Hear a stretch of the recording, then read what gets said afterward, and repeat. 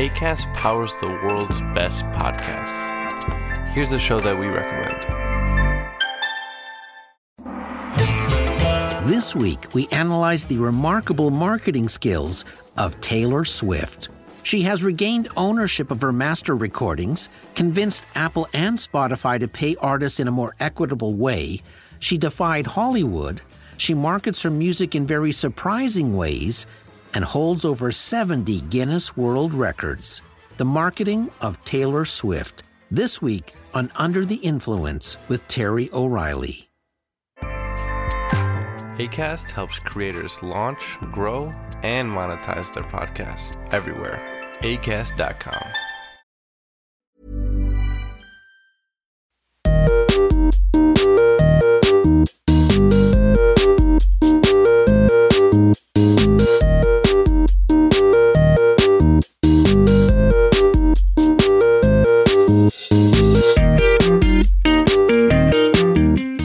Hello Spawnpoint listeners and happy 2020 to you. It's been a while, I know, but I'm now mostly back in the land of the living following the birth of my second baby, so here we are with another episode.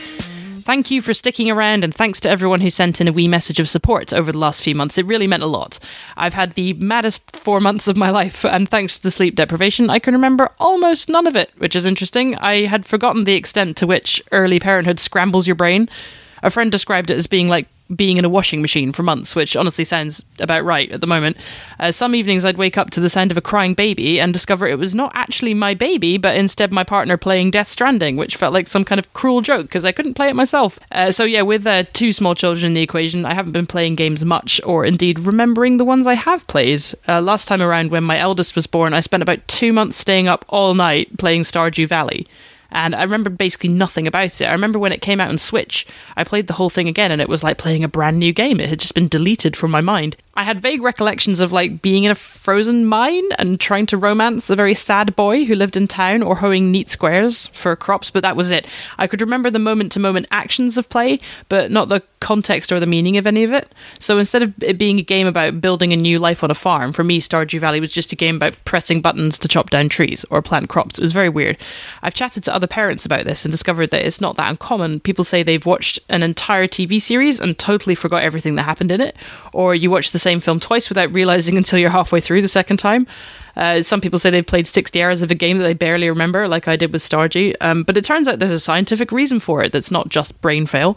It turns out your brain needs to do one full sleep cycle of deep sleep in order to consolidate memories properly. So one sleep cycle for adults is about 4 hours. So yeah, good luck achieving that with a newborn, or indeed ever if you're breastfeeding, it turns out. It really explains why you don't properly remember what it's like to have a newborn. Your brain can't file stuff away like it should.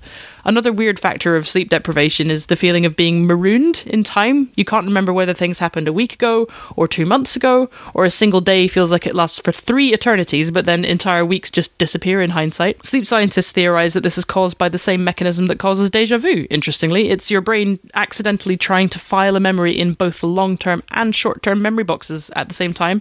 So the sensation of déjà vu and the sensation of extreme sleep deprivation is the experience of that memory being processed twice at the same time. All of which is to say that I felt very weird, but now I feel like I'm just about turning the corner. I have managed to enjoy a few supremely comforting games in the past few months. I devoured the Link's Awakening remake, and I'm currently loving the new Pokemon games on Switch. I only ever play Pokemon every few years to avoid burning out on them, so I always have a good time laughing at the new Pokemon designs. I encountered a gothic Teletubby the other week, which I found very amusing. I've also played quite a bit of No Man's Sky, which leads me neatly on to this week's guest. My guest for this episode is Sean Murray, co-founder of Hello Games and creative lead on No Man's Sky, a game that's undergone an incredible journey over the past 2 years. I'm going to assume that if you listen to this podcast, you've probably heard of No Man's Sky, so I won't bore you with the potted history, but what you probably didn't know is that during its development, Sean Murray had 3 children. 3! I honestly don't know how he's still standing. We spoke in the summer, just before No Man's Sky Beyond brought the game's universe into VR, and we chatted a bit about the unexpected parallels between indie game development and early parenthood, so I hope you enjoy our chat. I'm Sean Murray. I work at Hello Games, which is a little indie studio up in Guildford, and I guess I'm one of the founders there. Little known, tiny indie no one's ever heard of, never been in the spotlight. I still like to maintain that in my head. So I was amazed to learn that you, while making No Man's Sky, also somehow managed to have 3 children. Yeah, it's a surprise to me too. Yeah, that's partly just No Man's Sky went on for a lot longer than I would expect.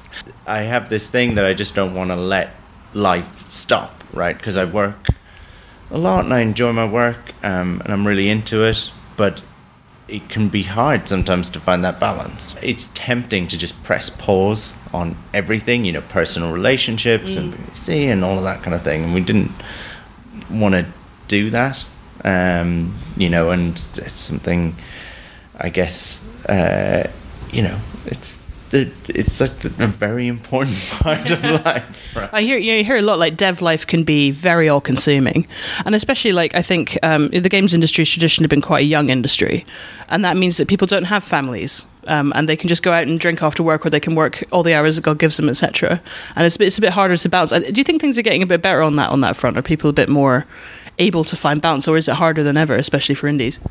I think being an indie dev, it's so easy to let it consume your life completely. I think it's, you have to really fight to not let that happen, right? And I'm sure it's the same writing. There's anything where you can just always do a bit more, right? There's a nice thing where you are hired by somebody else, right? And you've got a 9-to-5 job, and basically you can fulfill the criteria of that job, right?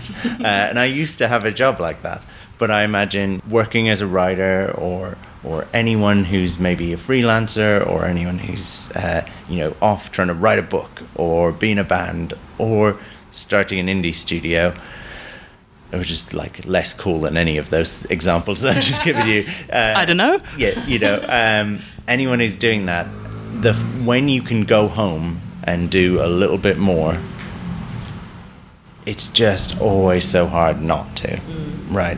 To think, okay, I will not do that thing this evening, and I'll work instead, but I'll be sure to do it next week or whatever, and then next week never happens, basically. You just push it on and push it on. But I think, okay, definitely people are becoming more aware of that, and at least talking about it more. And time goes really quickly, I think, when you have small children, for everyone as well. Like, I'm finding myself, like, I've cut back on work a lot since having kids, just because I don't want to miss this stuff that's happening. And it can be a real pull, because I love my work.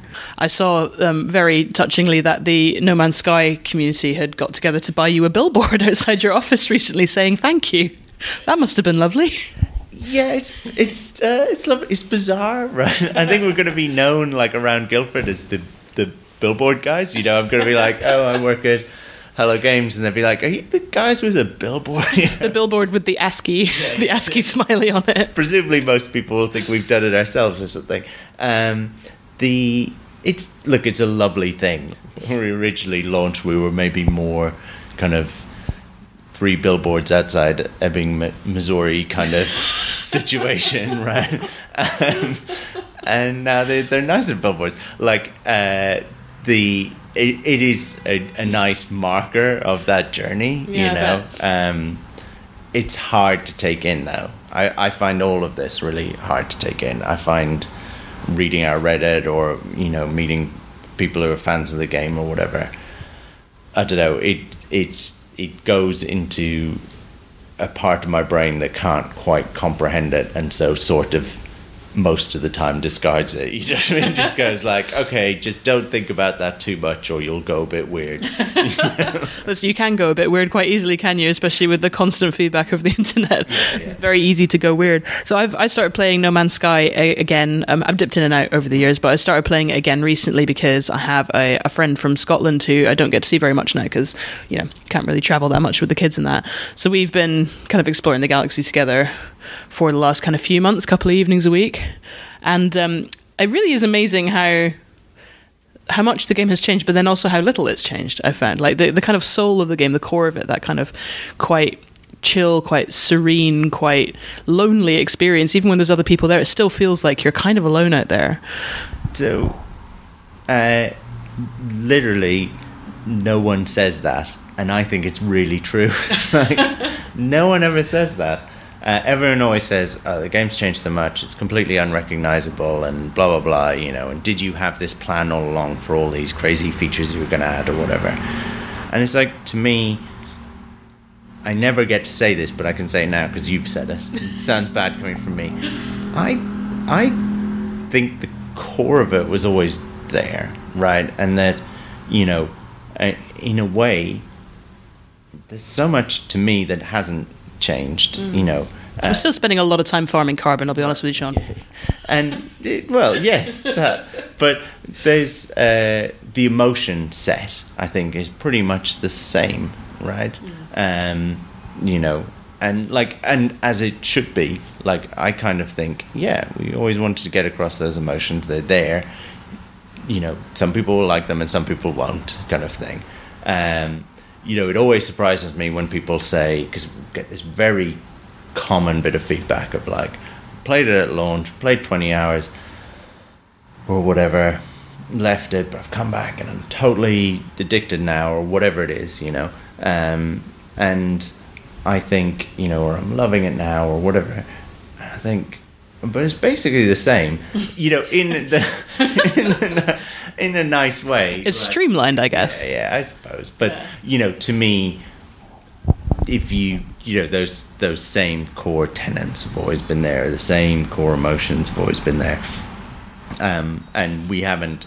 To me, that core hasn't changed radically. So the type of person it would appeal to is still pretty similar. But I do know that's my kind of, you know, boring game developer hat on.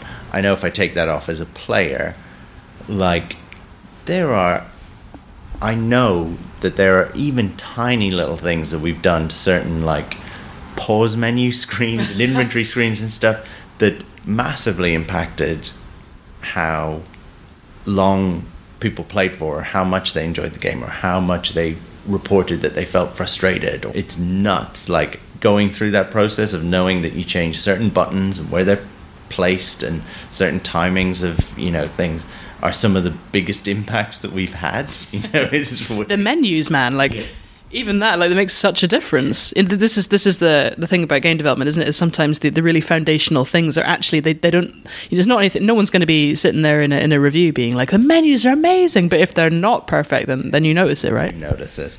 Yeah, it's 100% that. I mean, so there's loads of things like that we have changed. We know statistically that, like, people play for, you know, not that this is our aim, but it's a nice bit of feedback to know where we're at, that people play for longer now, much longer. We know that people enjoy the game a lot more, you know, and rate it higher and things like that, you know, in terms of them playing.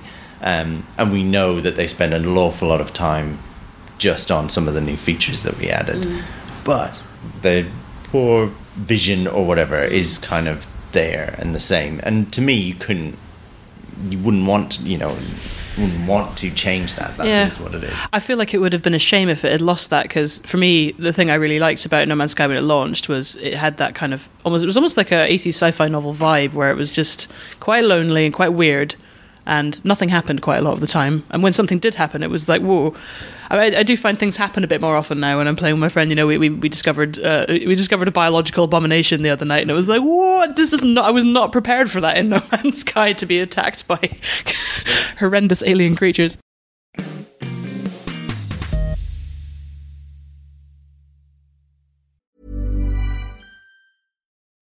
Hello, listener. Is it me you're looking for?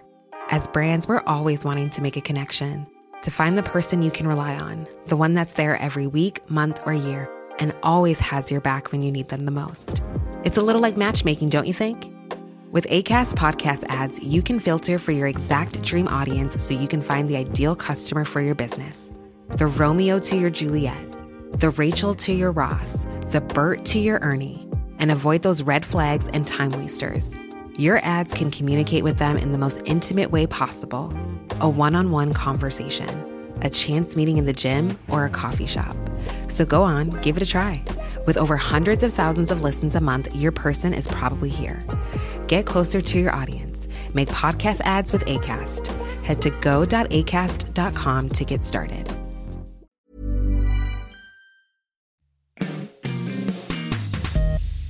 we painted in kind of broad brushstrokes with multiplayer to allow people to play together, but I don't think we made enough of it. Like we're now coming back and kind of filling in the detail almost, and there's really nice experiences that we're getting with Beyond now. That experience that you're having of playing with someone else and going exploring together, there is a strand that we see for some people who really, really enjoy that and really get a lot out of it. But it's not enough. It's a minority of people, and there's a bunch of things that we can see they're standing on their way from having that happen more often, right. For people playing together and stuff. That's the kind of thing, it's just that you've struck on a thing that I'm really excited about.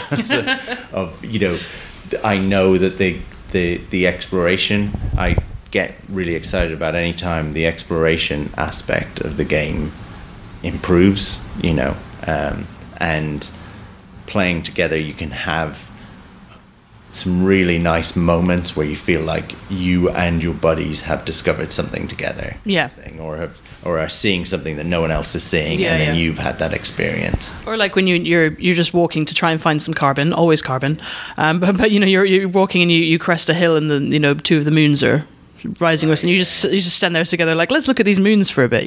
That's the weirdly, because I'm tired, that's the vibe I want from like a multiplayer game at the moment. I need chill. I don't need competitive. I just need it to be chill, and it's perfect for that. This goes back to that thing you were saying of the core conceit or whatever. Like, we always wanted to make a game that was chill and a little bit ambient, and had those moments of kind of loneliness, and had those moments of, this sounds bad, and I shouldn't say this, but almost boredom in a way, so that the highs are more exciting. The space is really empty. There's not much up there. Exactly, yeah.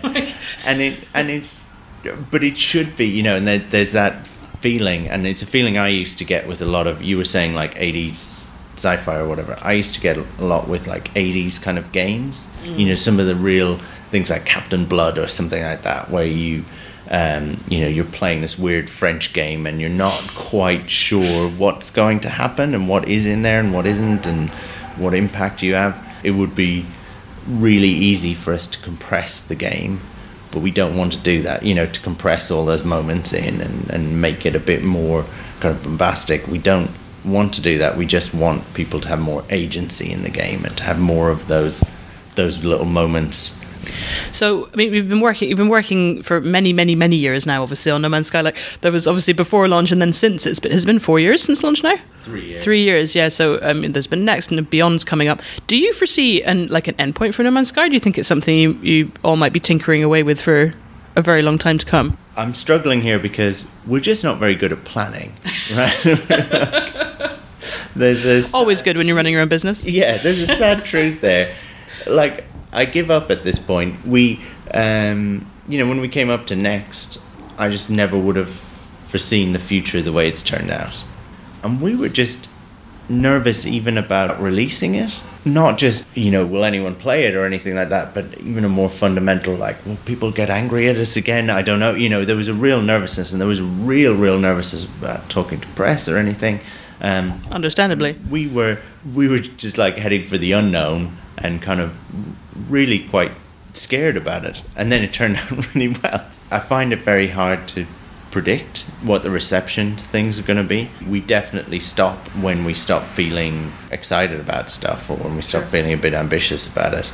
And also there's other things that we're doing that I kind of fight for time, basically, and at some point there's a scale where something else becomes more exciting, creatively or whatever. You had so we're at the Develop Conference in Brighton at the moment. You had a keynote this morning. You showed a graph in this keynote that was, do you want to explain, shall I explain the graph? Do you want to explain the graph? I talked about basically the happiness graph, right? Like, how happy are you doing what you're doing, right? I'd noticed a pattern where people would ask me, how's the game going? That's what happens when you're working on a game. People say, how's the game going? I'd noticed a pattern where I would always just have, my head in my hands and kind of be like, oh, it's really tough at the moment. And then people would say like, oh, well, how long is that going to last for? Or is this just everything or whatever, or I'd be like, oh no, it should be the next phase of development should be much better, right? So I always felt like, oh, I'm in this bad place, but then the next phase would be better. And then you get to the next phase, and you're like, oh no, it's actually harder. Right? And so I'd notice it from people around me, kind of saying, you know, you sure you're enjoying this, you know? And the game came out, and I started to, I suppose, question that a little bit, or at least, actually, I'll tell you the truth. I would talk to friends and family, and they would say, you know, why are you still doing this? Like, you know, No Man's Sky's done really well. You're getting a really hard time. Why don't you just go do something else, right? Buy an island. Yeah, buy an island. I was really fired up to come into work all the time, and I was like, yeah, I don't really have a good answer, you know, because I'm saying that work's really hard, or that I'm maybe not enjoying what I'm doing currently, right, or not super happy. And so, you know, luckily, because I'm a very normal person, I kind of have been like plotting my happiness, right, on a little graph, you know, just like we all do. And when I had to do the talk, I was kind of talking to other developers and asked them to kind of just retrospectively do the same, right? Like, when you're making a game for these stages, just try and draw out how you enjoy it. We basically all drew the same graph, which is concept, you know, that moment, you know, at the cafe or down the pub or whatever, where you were like dreaming about this game, right? That's the high, right? And then each stage, you're a little bit less happy than the one before, right? So like you go into pre-production, and that's kind of less fun than, you know, just those crazy concepts, because now you're trying to make something. It's a reality check, right? Yeah, exactly. And then you're thinking to yourself, no, production will be much better. Once all this is sorted out, then we're just into production. That'll be easy.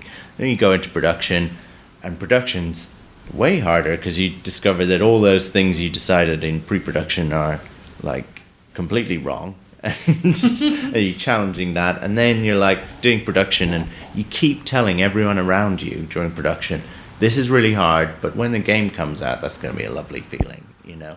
And then, like, No Man's Sky had a hard time at launch, but every game I've worked on, I've always felt at my lowest just after it comes out. I've never really been able to explain it.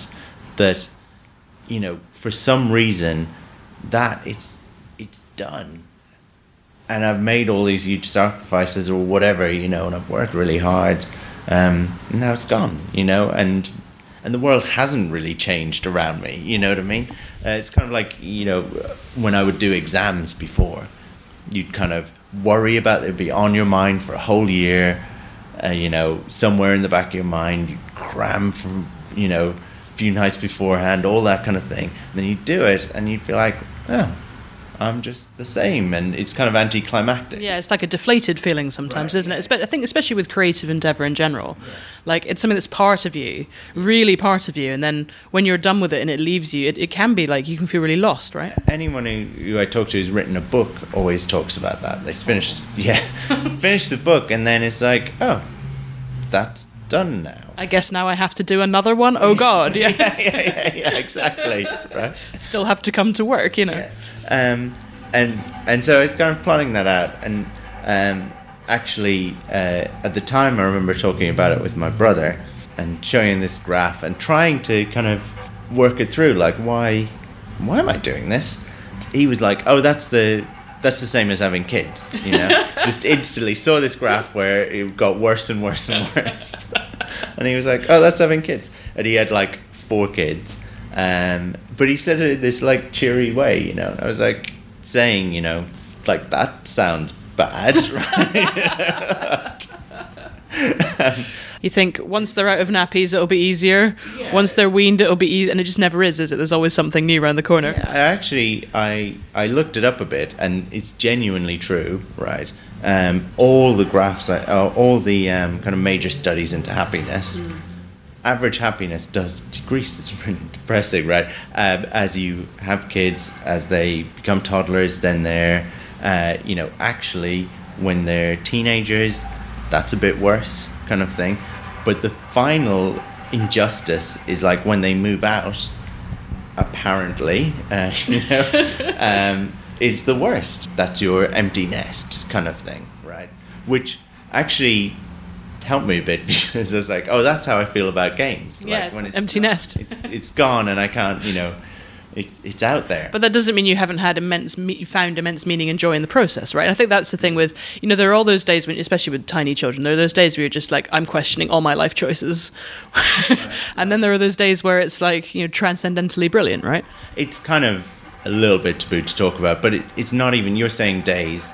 I think that's Years. why people do it, I think. So in a bunch of those, kind of studies on happiness, they say, like, once they stop measuring happiness, month to month, and actually surveying people during that, and actually take people with kids and survey them, multiple times a day, and basically zoom in on the graph, they find that people are fluctuating massively in terms of happiness, and they're actually start reporting. If you ask them, how's the last month been, they say, oh, it's been quite tough, we've been, whatever, teething, nappies, whatever it is, right? But talking to people day to day, they're having moments of kind of transcendental joy and not, and, crushing lows, but real high highs, right? Over absolutely nonsense things, little moments when you were involved in the formation of something that you can't predict how it's going to turn out, that feels really important to you. And that is the creative endeavor as well. For me, working on something moment to moment, ask me at any point during the day how things are going. And, sometimes even you're playing something that's not working out at all, but there's a real lovely feeling of, oh, we can make this better, or this will be so cool when it's done, or, just getting excited about little things. But then there's also real lows, something doesn't work out, or, is never going to work out, or whatever it is, and it's constantly changing, and you're seeing it, but you're influencing it. So when you zoom in on the dev process, it's the same. You have Absolutely, for a day, the graph is just fluctuating wildly, just constantly. I think, just you have this idea, then you start working on it, then you, start doubting yourself, and the code doesn't compile, then it does, now it's crashing, and this is going on just non-stop throughout the day. It's that bit that you're like, I wouldn't trade that for anything. This is much, I'll trade average happiness for having these moments of transcendental joy at looking at what I'm doing, or real highs that I'll never experience in my 9-to-5 job. That's really helped me, actually, thinking that through. Yeah, it's almost a density of experience thing, isn't it? I thought very foolishly before I had kids, I thought that I would be quite bored for the first few years. I thought oh, okay, well, I'll have to do babies, and that'll be a bit boring, and toddlers are a bit annoying, aren't they? And so I'll just kind of get through that, and then they'll get a bit older, and then it'll get more interesting, and that's how. But I've actually found, to my surprise, I found immense minute to minute meaning and joy. And it's not easy, but I find immense meaning in the business of observing and raising children in a way that I didn't think I would. And I think it does remind me of creative endeavor. It's to say it's this density of experience. Yeah, you're basically turning this knob up on your life, which is the intensity of experience, right? The overall possibilities of highs and lows,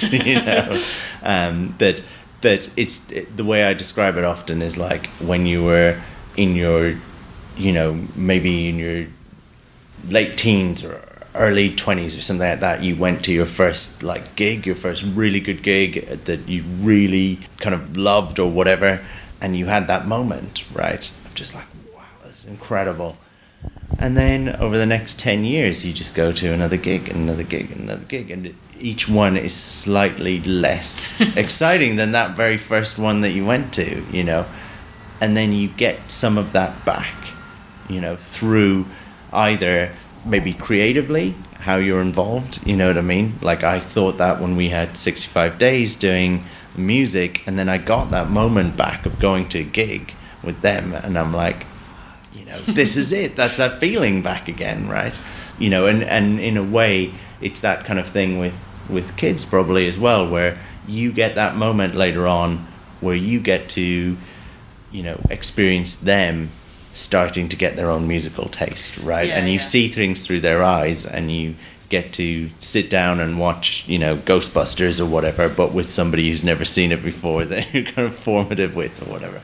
So I think getting those things back is really, it's just getting that intensity of experience back that you had maybe when you were a kid, you know. And it's like there aren't that many things in life as an adult that like change your life properly in the same way as having a child or starting a new company or making something like that. Do you get time to play games much at home? Do you play at all as a family? Do you play by yourself? I play a lot of games, given that I also I work a lot and I try to be home a lot. So I cram in things around the edges now, like on whether it's on like mobile, on Switch, on like, Switch is a lifesaver. Yeah, like every little spare moment, somehow a game is coming out and cramming its way in there, because I'm somebody who likes to try and make sure I've played everything. I grew up spending as much time probably making stuff as I did on a computer as I did kind of playing stuff. So I'm really keen, with my kids and kids in general, just to see them doing that, making stuff from scratch or drawing stuff on the computer or whatever. Like, I think I am more enthused about that maybe even than trying to, force my own on to random other kids.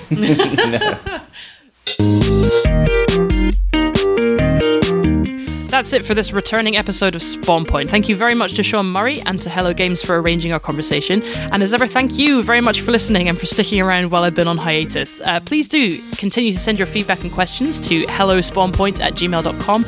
I'm on Twitter at Keza McDonald. And if you've enjoyed the show, you can subscribe and leave a review on your favourite podcast app. There will be more Spawnpoint very soon. I mean it this time. See you later.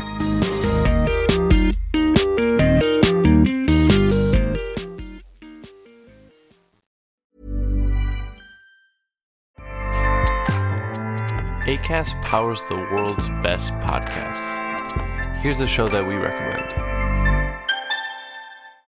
Hey everybody, I'm Naomi Ekperigin. And I'm Andy Beckerman. We're a real-life couple and a real-life couple of comedians. And we're the hosts of the podcast Couples Therapy. We're the only comedy relationship podcast ever. Yeah, I said it. And we're so good, we've been written up in both the New York Times and we made Grindr's list of top podcasts. Yes, we're giving you that high-low appeal. Trust. On the show, we talk to guests like Bob the Drag Queen, Angelica Ross, Bowen Yang, Janelle James, Danny Pudi, Darcy Carden, Paul F. Tompkins, and more. All about love, mental health, and everything in between. And we answer your relationship questions. We are two unlicensed comedians just trying to help you out. So open your hearts, loosen your butts, because we got a lot of laughs and a lot of real talk just for you. Download Couples Therapy wherever you get your podcasts. Acast helps creators launch, grow, and monetize their podcasts everywhere. Acast.com.